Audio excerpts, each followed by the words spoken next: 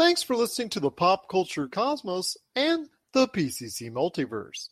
Check out more great podcasts today on one of these awesome affiliate networks. You're listening to a Weeby Geeks Network podcast. You're listening to the ESO Network, your station for all things geek. The Tangibound Network. Check it out. TangiboundNetwork.com. Listen to this show, the latest episode, every time. A proud member of the Gonna Geek Network. The opinions expressed are those of each individual. Check out all the other geeky podcasts over at GonnaGeekNetwork.com and get ready, because geekiness begins in 3, 2, 1. On this week's episode, will The Croods 2 rise up at the box office? Can G4 survive a second time around? And is The Undertaker really retired? All this and more as we reach our next stop for the 200th time. Yay! The PCC Multiverse. Don't be alarmed. The quasi-shimmering light before you is a trans-dimensional gateway to other worlds, other voices, other thoughts, and other realities. Up feels like down, and down feels like the number 7 on a Wednesday morning. Don't worry. That quivering, blood-boiling sensation under your eyebrows is all a part of the charm. Welcome to the PCC Multiverse. And we're back for another episode of the PCC Multiverse. This is Gerald Glassford from Pop Culture Cosmos, Game Source, Inside Sports Fantasy Football, and the Lakers Fast Break. We truly appreciate everyone out there listening to all of our great shows. And if you can, please give us that 5-star review on Apple Podcasts. Plus, if you can share, like, subscribe, follow, or do anything that you can to support us right here at the Pop Culture Cosmos, including throwing out some of those Facebook gaming stars at us, it is truly appreciated. It is now the 200th episode for the PCC Multiverse, and we cannot thank you enough for listening and watching all this time as you tune into us each and every week all around the world. Also want to give a big shout out to all the great radio stations that goes ahead and plays us each and every week, 7 days a week. So we cannot thank you enough for doing so. But it wouldn't be a PCC Multiverse without my good friends. It's both the great guys from the Pop Culture Cosmos joining me today. We'll start off with, he's the man behind the great book, Congratulations You Suck, which you got to go ahead and get today on Amazon and Barnes & Noble. Plus, check out his great shows, Topicocalypse and the Super BS Gamescast. It is my good friend, the guy who started off with me on the PC Multiverse and who said to the question, I said, do you want to start a show on Fridays? Because Rob McCallum, the guy who suggested it to us, said we should do another show. And Josh's answer was, what? It is Josh Peterson. What's up, man? Hey, I had to cut us off at like 5 though, because Gerald was like, you want to do one on Tuesday, Wednesday, Thursday, Friday, Saturday, and Sunday? And I was like, no, not enough time for that, man. But well, maybe, if somebody pays us, that's different. Somebody pays us. Well, it's great to have you aboard, my friend. I know you're stepping in. I know Friday's been your hard day for you to take on, but appreciate you jumping in for this episode, the special episode. I know you may not be able to stick out the entire way through, but we truly appreciate you stopping by. But the man who's taken over the hosting duties for the PCC Multiverse is my good friend indeed, back and feeling good once again, and we're truly thankful for that. It is the man behind Castle Creative. You got to go ahead and check him out today on Twitter and Instagram, Castle with a K, FPB. It is Marcus de la Garza. And Marcus, great to have you back on the show once again, and glad you're feeling better. Yeah, no, I'm glad to be back. I was feeling pretty rough last week. I was finger crossed it wasn't COVID, and it wasn't. Just had the flu. So got through it, feeling a lot better this week, and I'm happy to be here. Happy to be able to sip on a beer this Wednesday as we sit around and talk some topics. Absolutely. And if you got questions for the show, you can always reach us at Pop Culture Cosmo on Twitter or popculturecosmos@yahoo.com. But we got a great episode lined up for 200 this week. No Ian Fine is stopping by later in the program to talk Animaniacs. Plus, we've got a lot of things we want to talk about on the slate today, including Croods 2 is now here. Comes out at a very peculiar time. And how well do we think it's going to do at the box office? We'll talk about that coming up in a sec. Also, as well, we're going to talk about the Avengers video game. Has it been a success or a failure? We'll talk about that. The Grammy nominations are out, and a lot of the usual suspects had obviously a good year indeed because there's a lot of Grammy nominations that were spread out. But one act in particular we think got robbed. So we'll talk about maybe why that is for The Weeknd and what happened with that and how he has responded. We'll talk about that coming up later in the program as well. The Undertaker, 30 years after his first appearance at Survivor Series, supposedly retired this past weekend. And the reason why I say supposedly, I'm going to throw this out there later on in the program. Do we actually think he's retired? We'll talk about that coming up as well. And of course, we will talk about all the great things that are going on in pop culture right here on the PCC Multiverse. And again, we thank you for being around for 200 episodes indeed. But first off, I just want to ask you this, Mr. Just Josh today and Marcus de la Garza.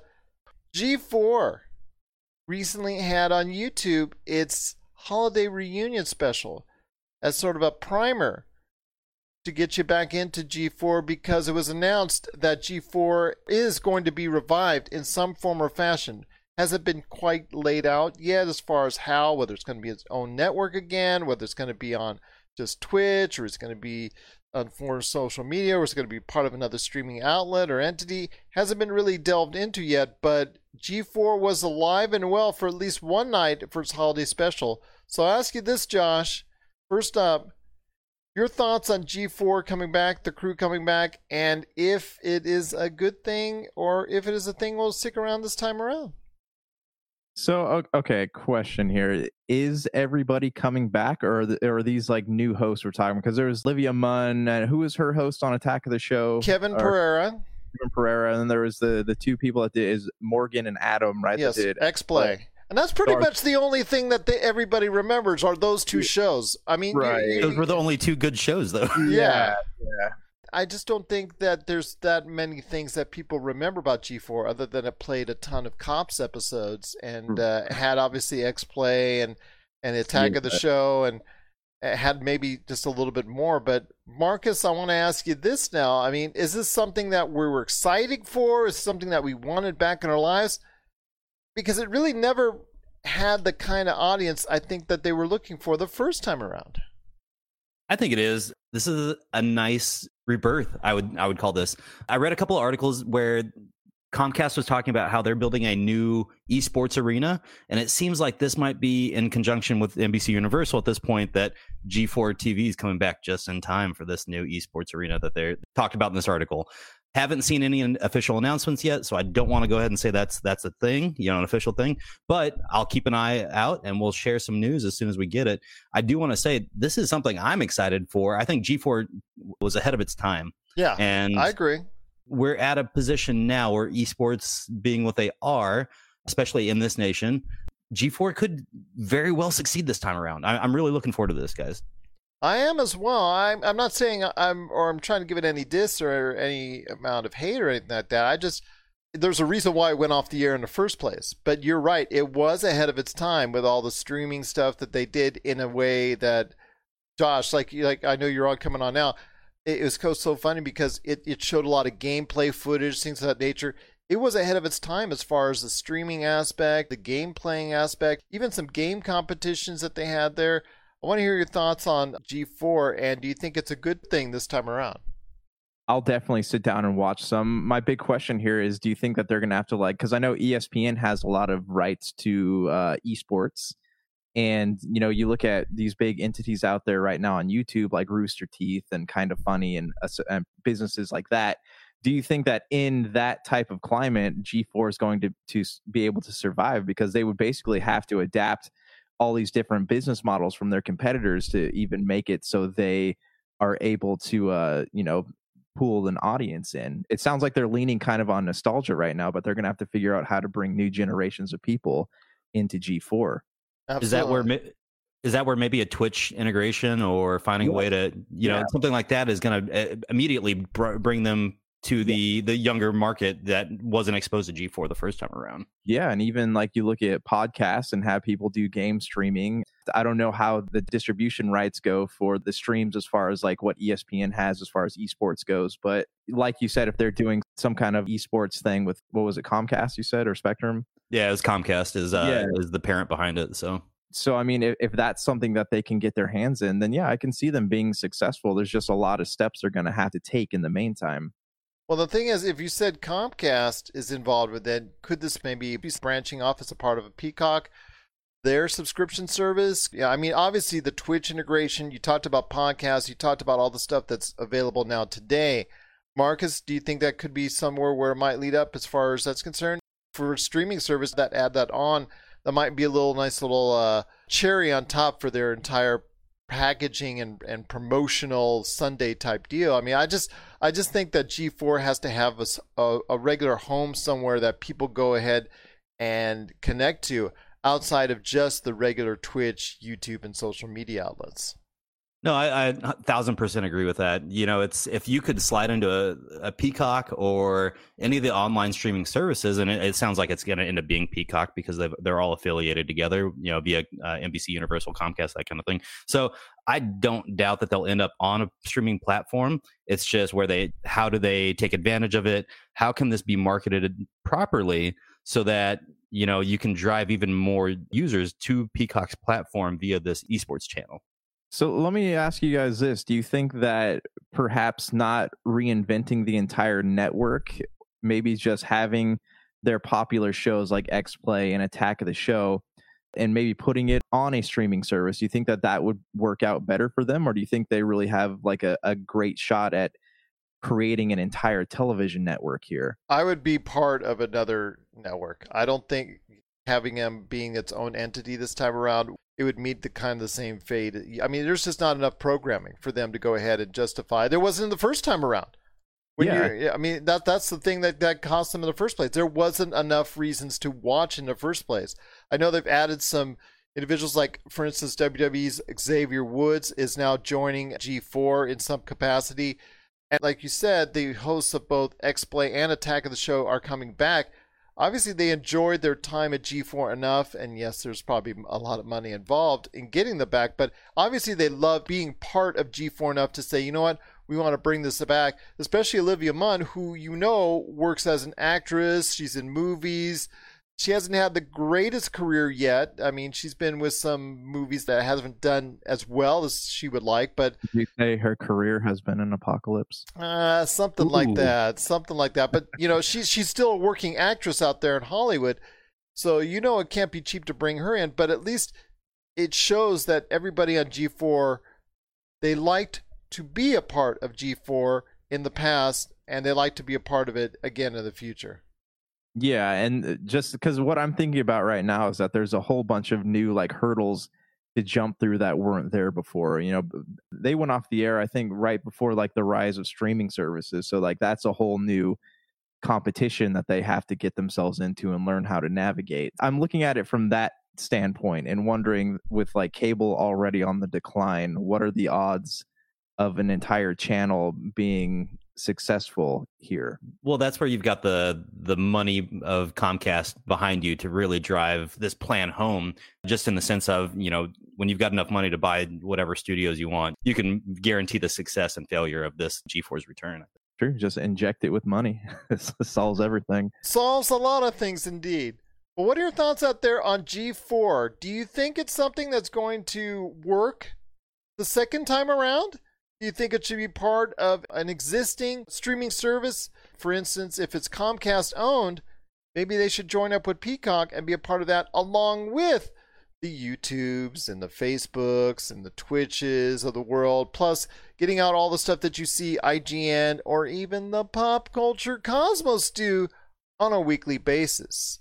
We want to hear your thoughts, popculturecosmos@yahoo.com, if G4 can work a second time around. Hey, this is Chad from Ghost Toasters, and you're listening to Pop Culture Cosmos Podcast.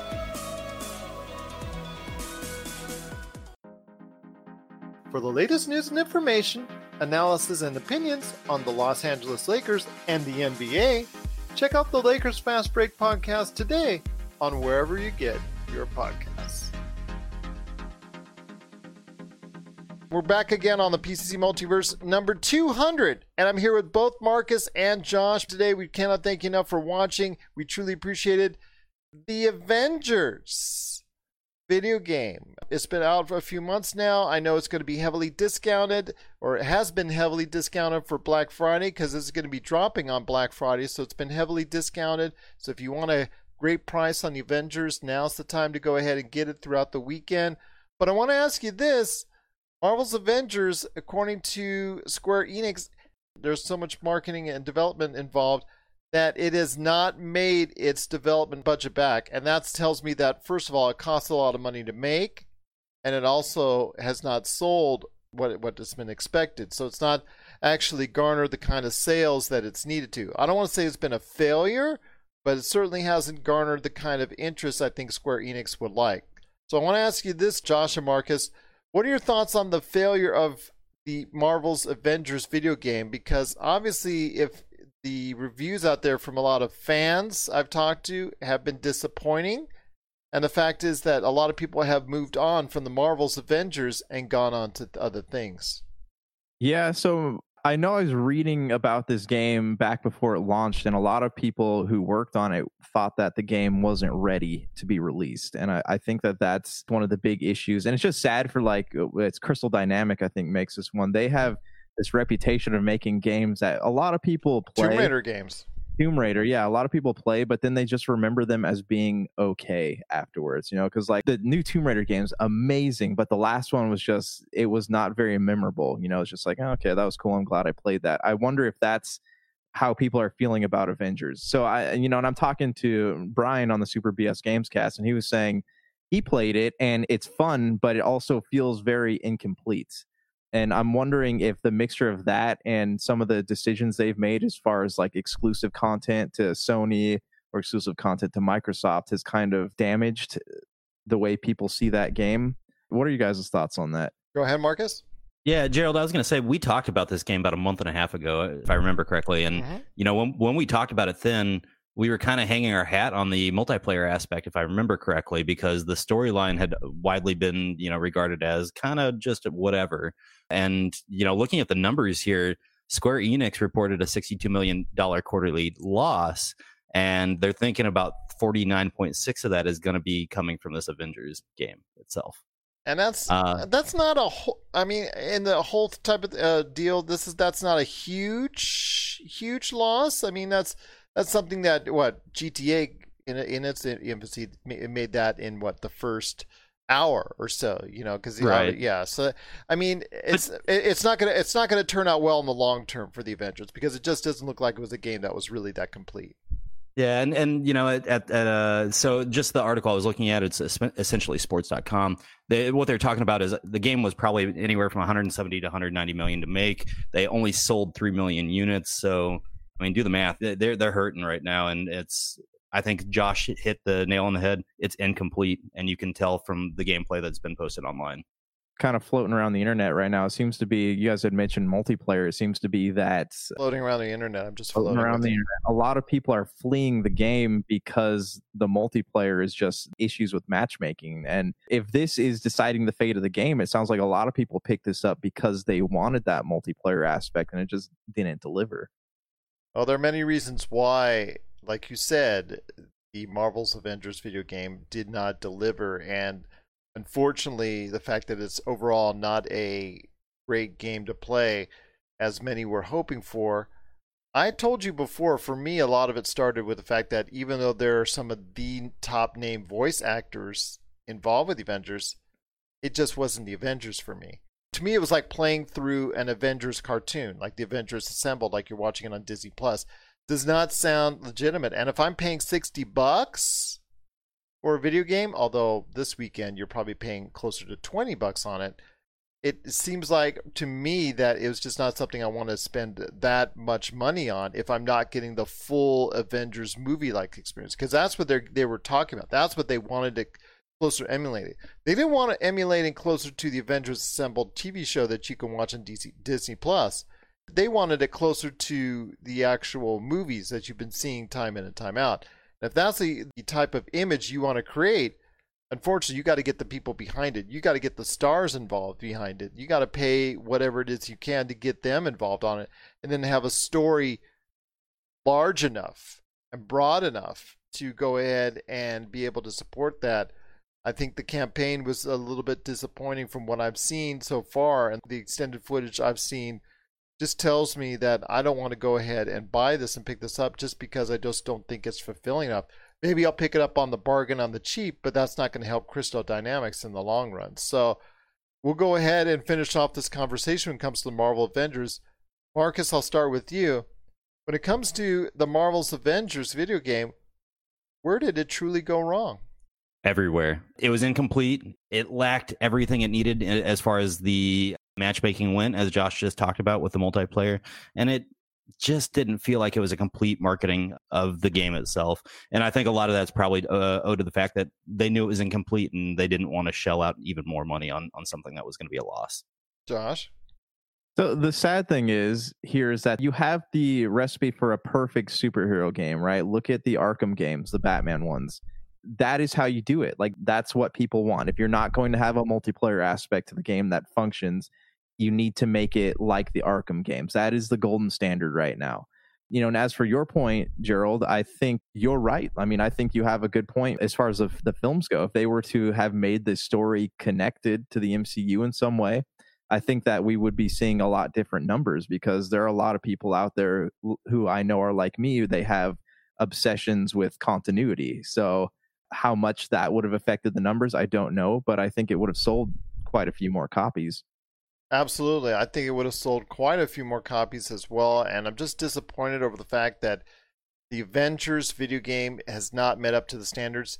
It's still going to take a loss, at least for now. Marcus was saying just under $50 million could be attributed to it at this point in time. That's disappointing for Square Enix.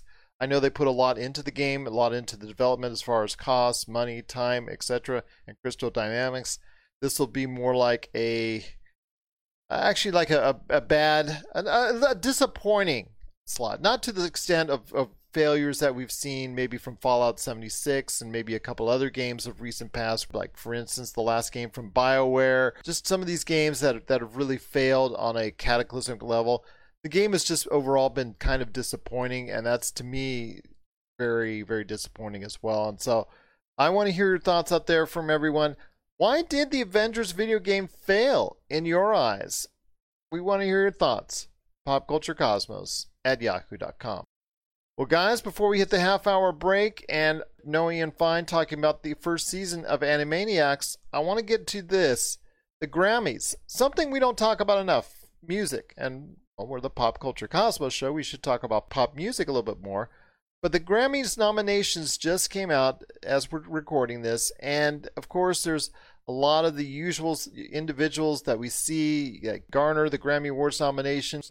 All the usual suspects seem to be there. Taylor Swift, Beyonce, so many others that we've seen time in and time out. But there's one name that has dominated pop music in 2020 that is not there, that really sticks out to me. And he has also spoken out on his thoughts about being looked over and passed over, and that's The Weeknd. And regardless of whether you like his music or not, to me, it's irregardless. He has built quite a plethora of hits so far in 2020. Josh, I want to hear your thoughts first before we hit up markets. Tell me your thoughts on why you think The Weeknd was passed up.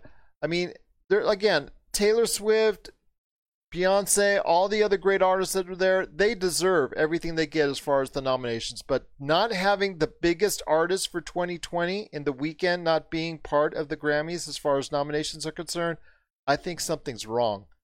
Okay, so my question, I don't know a lot about the Grammys, all right? I'm not into the whole award world. I don't know how it works. So I need to know, are they nominated by a board here, or is this based on votes? It's based on votes, like similar to what we see with the Academy Awards. There's a group of individuals, I believe they vote. You know, if you've been awarded before, and Yeah. Okay, so it seems like this is maybe there's some kind of like system of bias working here. Like they know who they want to win, and as long as they had a new album come out that year, that's who the nominations are going to be. I mean, I feel It Coming is a great song. I just don't understand. I mean, Yeah, Blinding Lights has been his big hit. That's probably going to be the number one hit of 2020 is Blinding Lights. Guys, that song has 1.7 billion plays on Spotify. Yeah. I mean, how do you walk away, not even nominate the person that has that many plays on a song that debuted in March? Blinding Lights, again, I Feel It Coming. The Blinding Lights is going to be the number one song on Sirius XM, just to give you an idea as well. I mean, that's no secret because it dominated the charts on Sirius XM, and I'm assuming when it comes down to what Billboard has, it's going to be high up there too. So I don't know. There's something wrong here. Well, I wouldn't say something fishy in Denmark and the old adage there, but something really smells here when The Weeknd has that kind of success and is not able to go ahead and earn that kind of critical acclaim. Because he seemingly he's had it everywhere else. I mean, okay, so do you think that these numbers would look different if the voting system didn't work off of like a board of individuals and instead had open online voting for everybody? Do you think that would look different? I mean, that's just the People's Choice Awards at that point, right? Yeah. Like you have to have a committee of industry professionals, at that point. But I'm with you. I think there needs to be some transparency here because this isn't the first time that we've seen I don't want to even call him a rap artist because he's not. He's like an R&B pop guy. I mean, his songs flash back to the 80s. Not only does his voice sound like Michael Jackson, but for instance, Blinding Lights sounds to me like the old Rod Stewart song. To me, it just has that tinge of 80s and early 90s music. And to me, it's a nice flashback. So I don't get it. I just don't get it. Well, I was going to say that, this just feels like just the continuation of the 2014 debacle where Kendrick Lamar's Good Kid, Mad City should have won, and everybody acknowledged that, and somehow Macklemore ended up taking the prize that night. And 10 minutes after the award to text Kendrick Lamar, hey, man, you got robbed. I mean, this is a committee that's totally disconnected, I think, at this point in time, and it sounds like they need to just refresh and get some younger blood in there. Now, I will say the representation of women, of people of different ethnicities. I mean, there are rap artists, there are country, there is pop. I mean, there is different ethnicities involved in it. So, I mean, that is obviously very good to see. But when you pass over an individual such as The Weeknd, who has just done so many great hits this year and dominated 2020, it's head scratching. It's definitely head scratching. And he's going to be performing at the Super Bowl, and it sounds like that might have been the sticking point with the Grammys. So he was negotiating. Why is that? All the other big artists get to go ahead and... Oh, yeah, Beyonce, she's been on the Super Bowl. Yeah, but so he's performing this year, and the Grammys wanted him to perform as well, and he was negotiating both performances, and then he got no nominations. So he tweeted last night, collaboratively planning a performance for weeks to not being invited. In my opinion, 0 nominations equals you're not invited. So, I mean, like, it's clear that this man is upset, and he has a right to be, especially if he was working through a performance schedule with them for 2021 Grammys. Then, yeah, you would expect you were going to be nominated to some degree. And especially with the year he had, I'm with you, Gerald. There's no reason he should not have been nominated. He had an interview already, and his quote, I think it's actually one word. I mean, obviously there was more to it than that, but the one word corrupt came up in regards to him not getting any nominations, and speaking about the Academy for the Music Arts that takes care of this as far as the Grammys is concerned. I'd have to say something is corrupt when a guy that can have that kind of success and blow up the way The Weeknd has and have the great songs that he has, and not one is nominated in any category. So, Josh, I want to hear your thoughts on this before we hit back to Marcus one more time. What do you think went wrong? Because it does sound like something is very corrupt. Yeah, I mean, I think Marcus had a good point when he said they are disconnected from the people who are actually watching the Grammys, who are actually into music. Like, I don't know if it's a series of personal biases or they're very genre specific, but there's an issue here where they are disconnected from the world of up and coming musicians. And that is something that should be addressed sooner rather than later, especially with, in these times when all these awards show, the viewership of these shows is dropping significantly. But they quickly jumped on the Billie Eilish train last year, and they jumped on the train this year, nominating her again. I am insinuating something. I think something is fishy. I think something is corrupt when The Weeknd doesn't. he angered somebody. I don't know. It's just, that's interesting. TMZ, I'm looking at an article here that blatantly says that because he chose the Super Bowl, he lost the Grammys. But it's supposed to be a board. It's supposed to be a collective group of individuals that shouldn't even care where he's playing. Yeah, but we know, I guess, from experience over the last decade that the Grammys has totally botched some of their actual award shows when it comes to nominations. That's every show. It's weird because, like I said, why would it be okay for Beyonce to do the Super Bowl and be in the Grammys in the same year? Because she's done that before.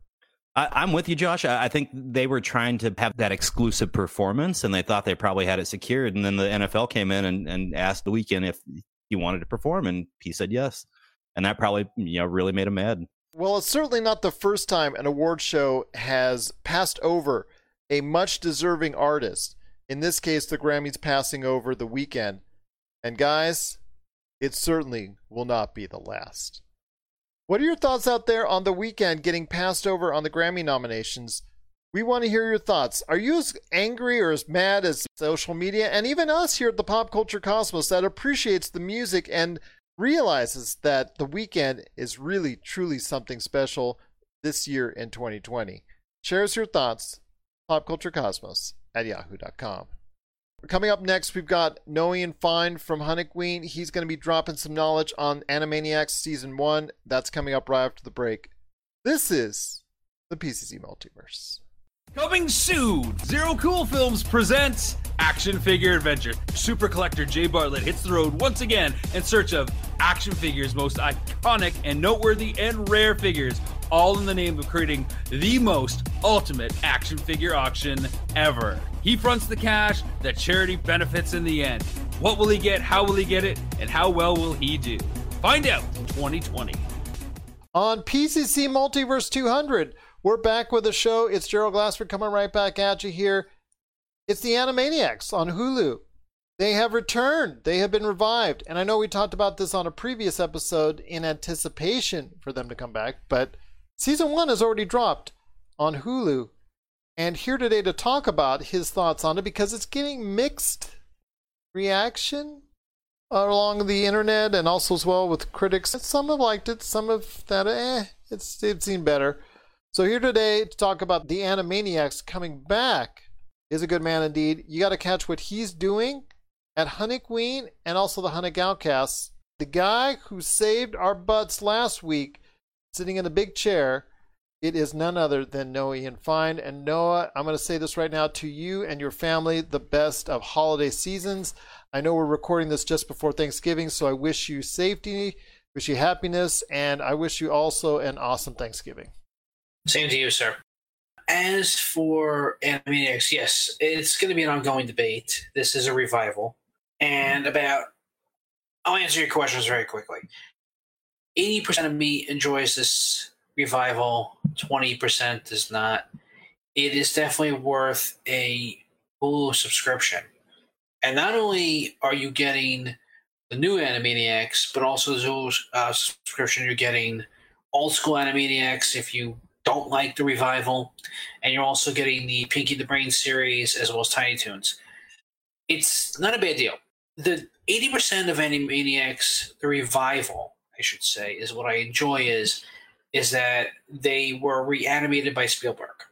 So they never went away. They never said how they left, but for 20 plus years, they were just gone.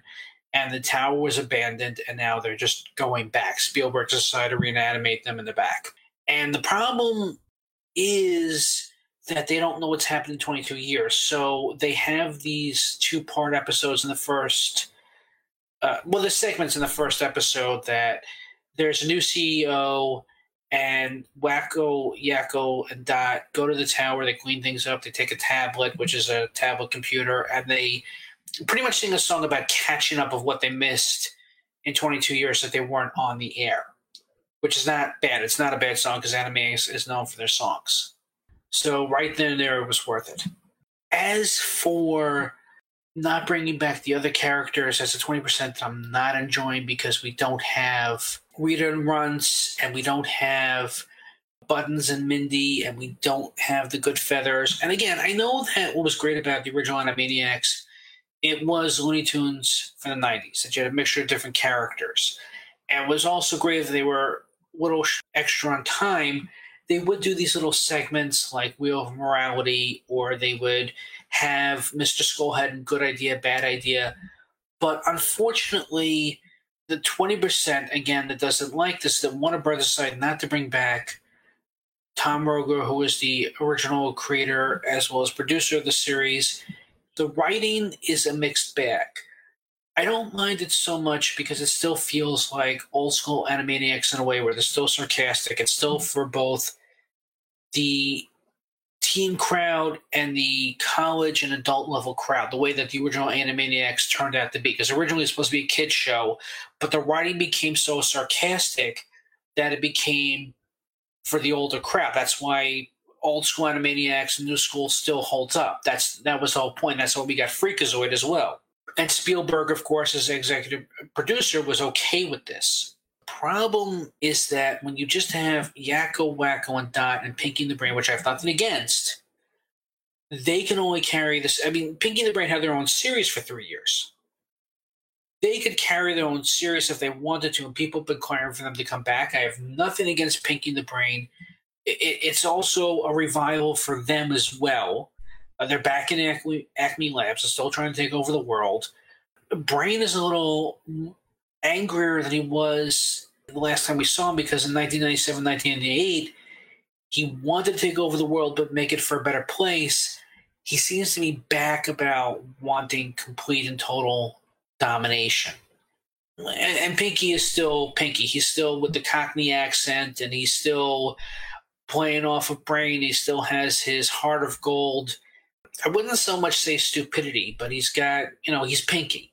They also brought in a couple new characters, but the biggest con as well, I feel, is the animation, because it's cleaned up internet flash animation in a way that I feel. And for the squashing and stretching of characters and for their expressiveness, it worked better with hand-drawn animation. That's what I really enjoy growing up and watching.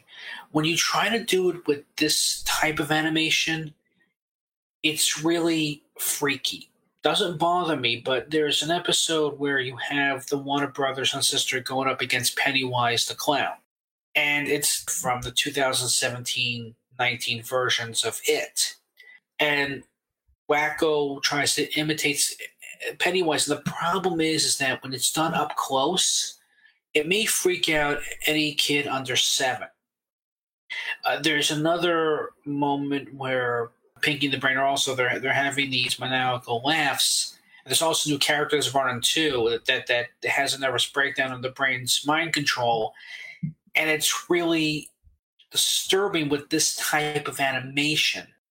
One other thing to spoil as well is that what happened to all the other characters. It's already been discussed. There's an episode where they were supposedly killed off with the exception of Chicken Boo, and it turns out that Chicken Boo was upset he's not back for the revival. So he's killed off all the other characters. He's going to kill off Wacko, Yakko, and Dot, and Pinky and the Brain. But it turns out that at the end of the episode, all the other characters are alive. They're non-speaking roles, and they're chasing off Chicken Boo. Fans were confused. They finally got some behind-the-scenes drama that Tom Ruegger is upset that he could not come back, that Warner Brothers is going another direction, that the new creators didn't like the old characters. It's confusing. And it's bothering fans. I think that's why it's getting so many mixed reviews. I have nothing, again, not to be repetitious, I have nothing against these 5 characters. It's only so much that they can carry a variety show. And if Pinky and the Brain had their own show again, I wouldn't complain. But I just feel that, unfortunately, they do their 7 to 11 minute shtick, and then they have 5 minutes left over, and they're just like, continuing to beat a dead horse. But is this series rewatchable? Yes. Is there going to be a second season? Yeah. And would I prefer a couple more for this series, for this revival? Yeah, I would say maybe another 2 or 3. But there really has to be a lot of changes. And I think the biggest one will be the animation and bringing back, not all, and I understand why some can't come back, but bringing back some of them to make it a variety again. The songs, as I said, not to be repetitious, are awesome. They have a rap battle. And it's not like the 1990s rap. This is like a 21st century rap battle that you have the Warner Brothers going against a Jay-Z type of character. And they play it almost like 8 Mile. And I was afraid they were going to regurgitate on an older episode where they battled William Shatner in a karaoke fight. But no, one has nothing to do with the other. They're not regurgitating on the first season. They're still breaking the fourth wall. They're still talking about the first season now and then. But they are trying to move forward. And I appreciate that aspect. It's still, I mean, back then and now, I've always found it to be a B rating. I've never laughed out loud so much with the old school, even with this one, but it's enjoyable. And I feel that because it's enjoyable for me, again, I said what in the beginning, I'll say now, it's worth the subscription, it's worth your time, it's worth the rewatchability. The rest is really going to be, unfortunately, if you're really having the nostalgic glasses or the nostalgia goggles, I think that's what's going to throw off your opinion on this. And that's going to be a giant issue because, again, it's still a kid's cartoon with surprisingly humor that's going over a little kid's head. That's your decision on how you feel about the then and now.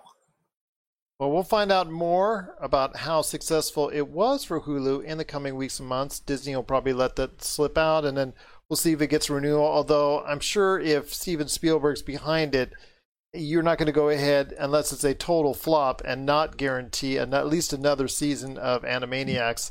I think a lot of people are looking forward to catching this. I know the critics are out there that have been kind of on the fence about it, but it's good to hear some good positive words again from you, Noah, in regards to this. And I just truly appreciate you taking the time to speaking today about the first season of Animaniacs. And again, my friend, I wish you and everyone out there all the best as far as that's concerned. But before we head on out, please give us a shot on exactly what you're doing and what you're saying and what you're talking about at Hunnikween on Facebook.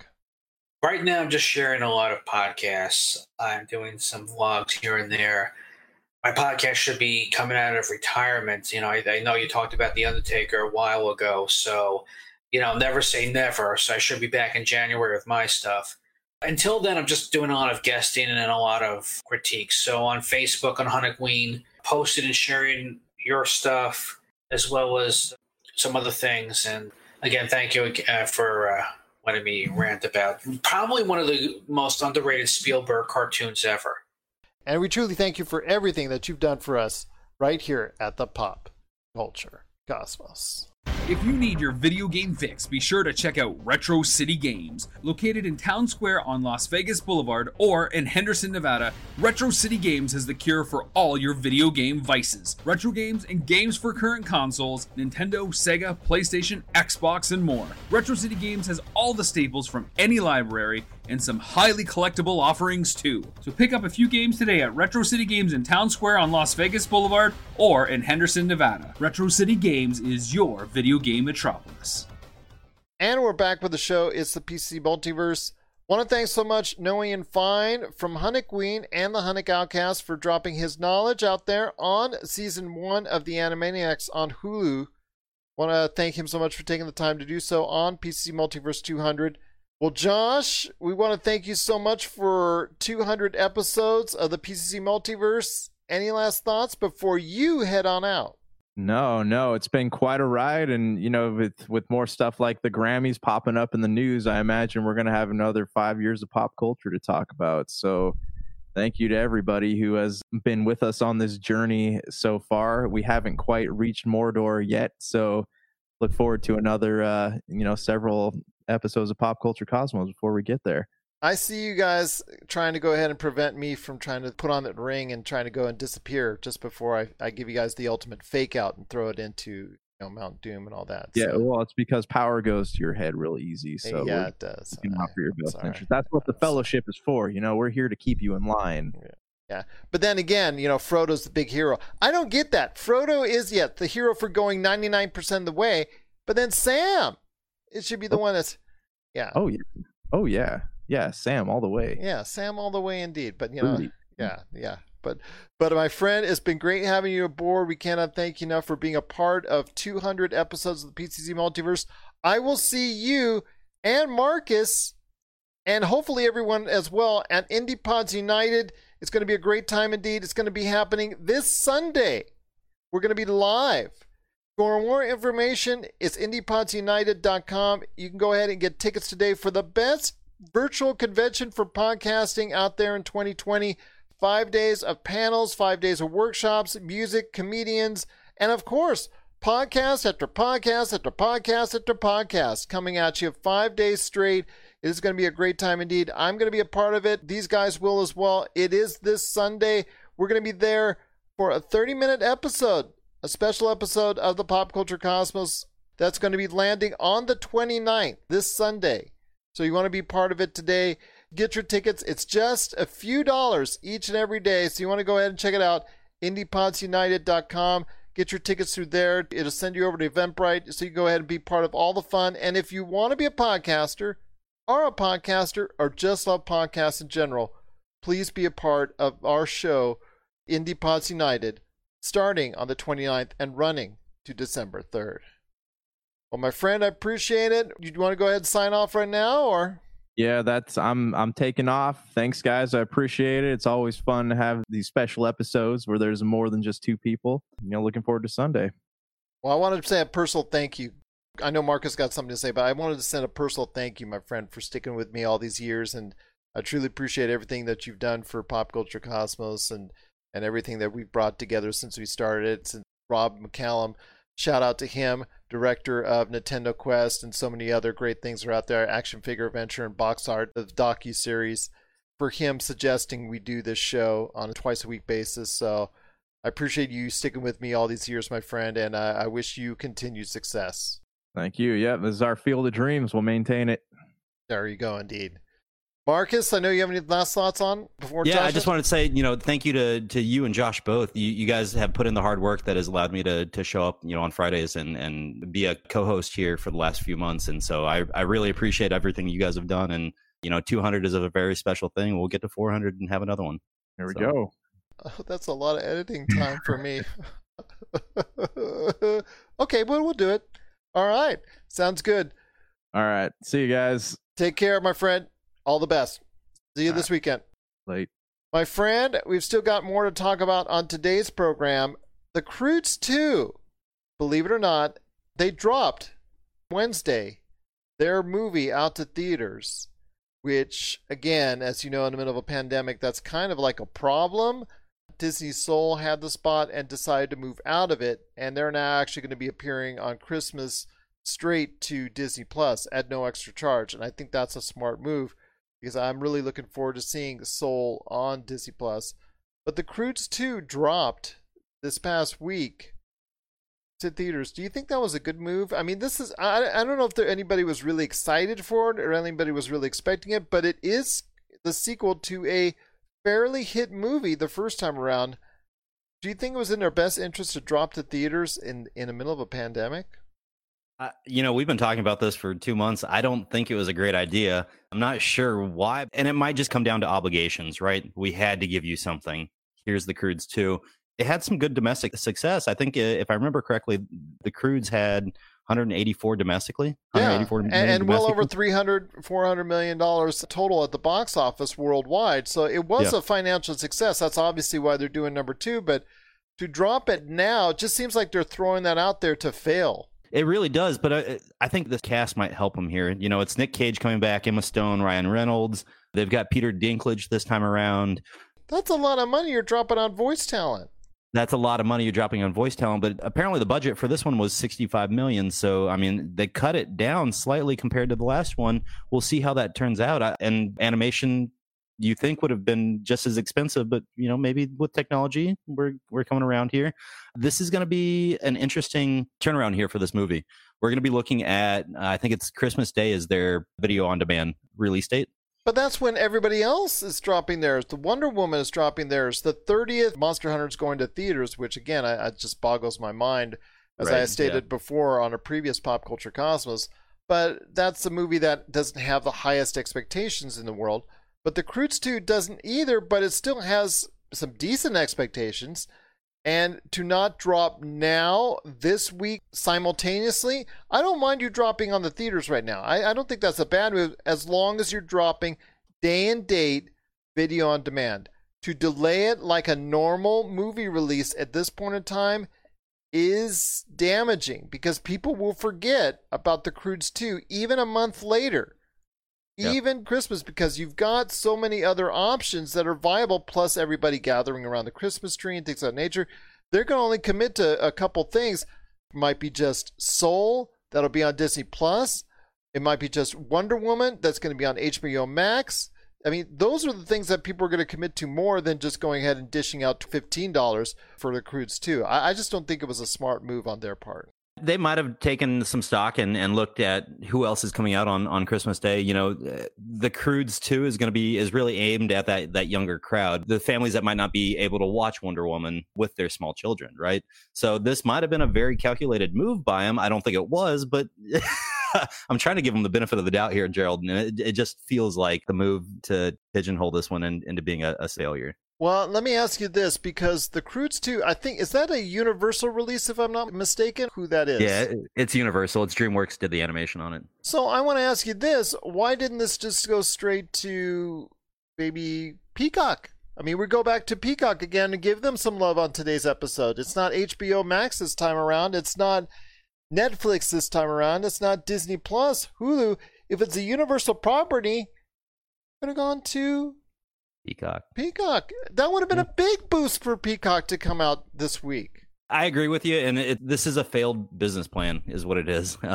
You hate to see that, and it sounds like they've had this script ready to go for a little bit, and they finally were able to make it happen. And I'm with you. This feels like a failure. It should have been on Peacock as well this week. As soon as it hit the theaters, it should have been on Peacock. Boom, you're making money on both ends. You really don't have to worry about how big of a flop it's going to be at the theaters, which is going to impact its numbers by the time it hits the streaming services. Because there's almost always a disconnect, whether or not it comes out a few weeks later. People will just forget about it, or people just say, oh yeah, I'll catch it. Like Tenet coming out months later after its theatrical release, where it's been trying to bleed every single penny it can. And it's only been able to garner $350 million worldwide, when you and I both talked about previously, and Josh and I have talked about previously, about it could have garnered in a regular, normal environment up to $1 billion because of the look and way people would have been fascinated by it. And it's only done 350, but coming out months later to video on demand seemingly is going to say, you know what? People might watch it. I know I'm going to watch on video demand, but I don't think it's going to have as big an interest, because people have forgotten about Tenet. And no matter all the publicity you're going to do in the world, all promotion in the world, you may not have that type of reach you would have had you done a day and date. I think it really would have done very well back in the day had it gone day and date, video on demand, and theatrical. I think that would have been in their best interest if they were going to go ahead and have to do that instead of delaying it. And the same thing goes for The Croods 2. That's a shame, man. It's just a shame, because this is a high-profile cast, and not many people even know Ryan Reynolds is actually a part of The Croods 2. It's not even advertised. I would throw that out there. Emma Stone, Ryan Reynolds, these are two major movie stars that you should be pushing out there to go ahead and help sell this film. That's another mistake on their part. I mean, you've got Catherine Keener, Kelly Marie Tran's also part of this movie. You should be pushing these names out there. Leslie Mann. These are all movie stars that you should be pushing out there, as far as not just flashing their names on the screen for like 1 second on the commercial. I mean, I don't get it, man. I just think this is something where it has so much more potential if it had been delayed to next year, perhaps, when people might be more apt to go to the theaters once the vaccines are around and a little bit more prevalent. Or just going ahead day and date and promoting the heck out of who's starring in it, man. It just seems to me very disappointing that Universal kind of blew it when it comes to The Croods 2, A New Age. So you tell us if A New Age is going to work for The Croods, but I certainly don't think so, and I don't think Marcus does as well. But we want to hear your thoughts on The Croods, A New Age. Share us your thoughts if you're interested in seeing it now on demand, or not at all. We want to hear your thoughts. popculturecosmos@yahoo.com. Well, my friend, it's been a great episode. I cannot thank you enough. And also Josh Peterson enough for being part of it. And also give a big shout out to Noe and Fine and everyone out there who has supported us over the years. We cannot thank you enough for listening and for watching. It's just been truly a sensational ride for 200 episodes of the PCC Multiverse. But before we head on out, my friend, it is The Undertaker. And I want to talk to you about this because you and I have an affinity for pro wrestling. We've talked in the past about AEW and the WWE. Undertaker at Survivor Series this past weekend, they had this big old ceremony, and all these dignitaries from the pro wrestling background were there to congratulate him on his success. And he said in his Undertaker deadpan drawl, per se, that he normally has, that he's done. He's finished. He's putting the boots up. So I want to hear your thoughts, my friend, on this, because Mark Calaway has been someone that I've watched even beforehand when he goes back to World Class Championship Wrestling and his time as Mean Mark in WCW, and even going back to Memphis Wrestling. So I want to hear your thoughts on Mean Mark Calaway and his involvement into The Undertaker. But obviously the big question, and this is always the big question when it comes to sports entertainment, aka pro wrestling, is he going to stay retired? That remains to be seen. But how do you walk away from this profitable of a character? I'm sure that he'll be featured, maybe not in matches, but he'll be a entertainment figure moving forward. If you look back on his accomplishments, he had that 21 win streak going at WrestleMania there for a while. But that's the WWE telling you you're going to win 21 straight. Let's get to put that in perspective. That's because his gimmick was so over. Credit goes to Vince McMahon and the folks that originally created the Undertaker character. Right. And he took the character and ran with it, just like Stone Cold Steve Austin. And many other people, if they were given this gimmick, would have failed miserably. Or just would have been something we would have laughed about a long time ago. Remember that dude that they had that was like the Undertaker guy? That was so funny. Mark used to say rest in peace, and everyone thought it was great. Yeah. The Undertaker has taken that and evolved his character when he did the American Badass, and then he evolved it back into, once again, the Dead Man. That's a credit to him, and he's done a great job with it. Obviously, again, Vince McMahon and everybody in WWE for helping him go along that side, and 21 straight victories, that's attributed to his success, his character getting over. Again, it comes down to pro wrestling, and the fact is, yes, he did announce his retirement. He did have that ceremony, but it was in the middle of a pandemic where there's no crowd. There's no live audience. When it comes to pro wrestling, as you've seen over the course of many, many years, and I'll start off with Terry Funk, and I'll probably end with Terry Funk, nobody's really retired. I think he has one more match in front of a live audience at a WrestleMania in front of a live stadium crowd, and I don't think this past weekend was going to be the final time we see The Undertaker in any way, shape, or form. He's had a very successful career. I'm with you. I don't think he's done. His half-brother by storyline, Kane, retired back in 2018. We'll have to see if Kane maybe shows up to... And he's come back for matches. So, yeah, don't give me that. I mean, he's a mayor, and he still comes back for matches. So don't give me... That's the crazy part. yeah, I've watched pro wrestling too long. Maybe not 2021, but 2022, 2023, I would say there is going to be a final match in front of a live audience at a WrestleMania during that time. That's my money. I'm sticking to it. I've seen too many people in this industry say they're retired, and they always come back. 1,000%. And just, I want to take a second and acknowledge, you really did point out that they kind of had everybody there. They pulled out of the stops for his retirement. You had Ric Flair there. You had, God, I can't even name everybody anymore. Ric Flair has retired. Remember, Shawn Michaels retired him at a WrestleMania, and he came back to Impact, and he wrestled in Independence. Yeah. All right. Yeah. No. All right. Let's just call it. He's coming back. That's it. End all be all. What are your thoughts out there on The Undertaker retiring, quote unquote, this past weekend at Survivor Series? Do you actually think it's a done deal for the Dead Man? Do you actually think he's finally saying to his wrestling career, rest in peace? Share us your thoughts. PopCultureCosmos@yahoo.com. Well, my friend, it's been a great episode. Cannot thank you enough. Cannot thank Josh enough, Noe and Fine, and everybody out there listening and watching us on the PCC Multiverse. But after 200 episodes, any last thoughts on the way out? Thank you to the Pop Culture Cosmos family. You know, that includes all the fans there for making this as successful as it has been. It's been a lot of fun over the last few months to come in here and be a co-host on the Friday show. You know, it's been a lot of fun to be able to do this with you guys, and I'm looking forward to 200 more and having all the guests that we can to really drive home the entertainment value for you guys.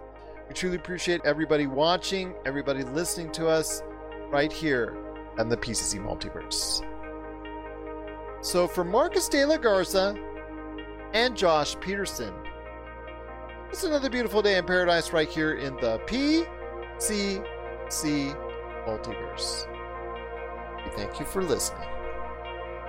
And here's hoping you have yourself a great day.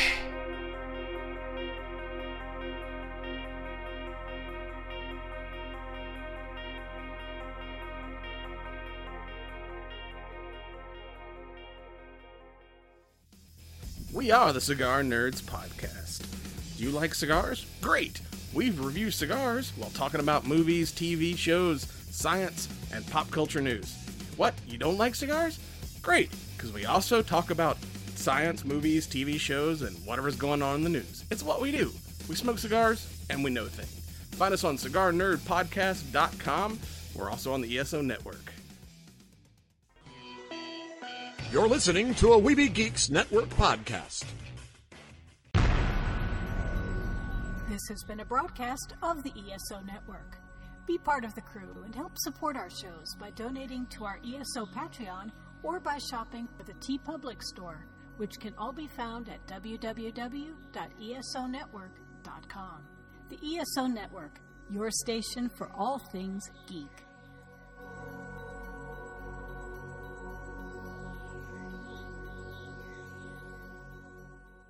Tangent Bound Network. Let your voice be heard. TangentBoundNetwork.com. Thanks so much for downloading the Pop Culture Cosmos, and stay tuned as more great podcasts are on the way. Thanks again for listening to us here at the Pop Culture Cosmos.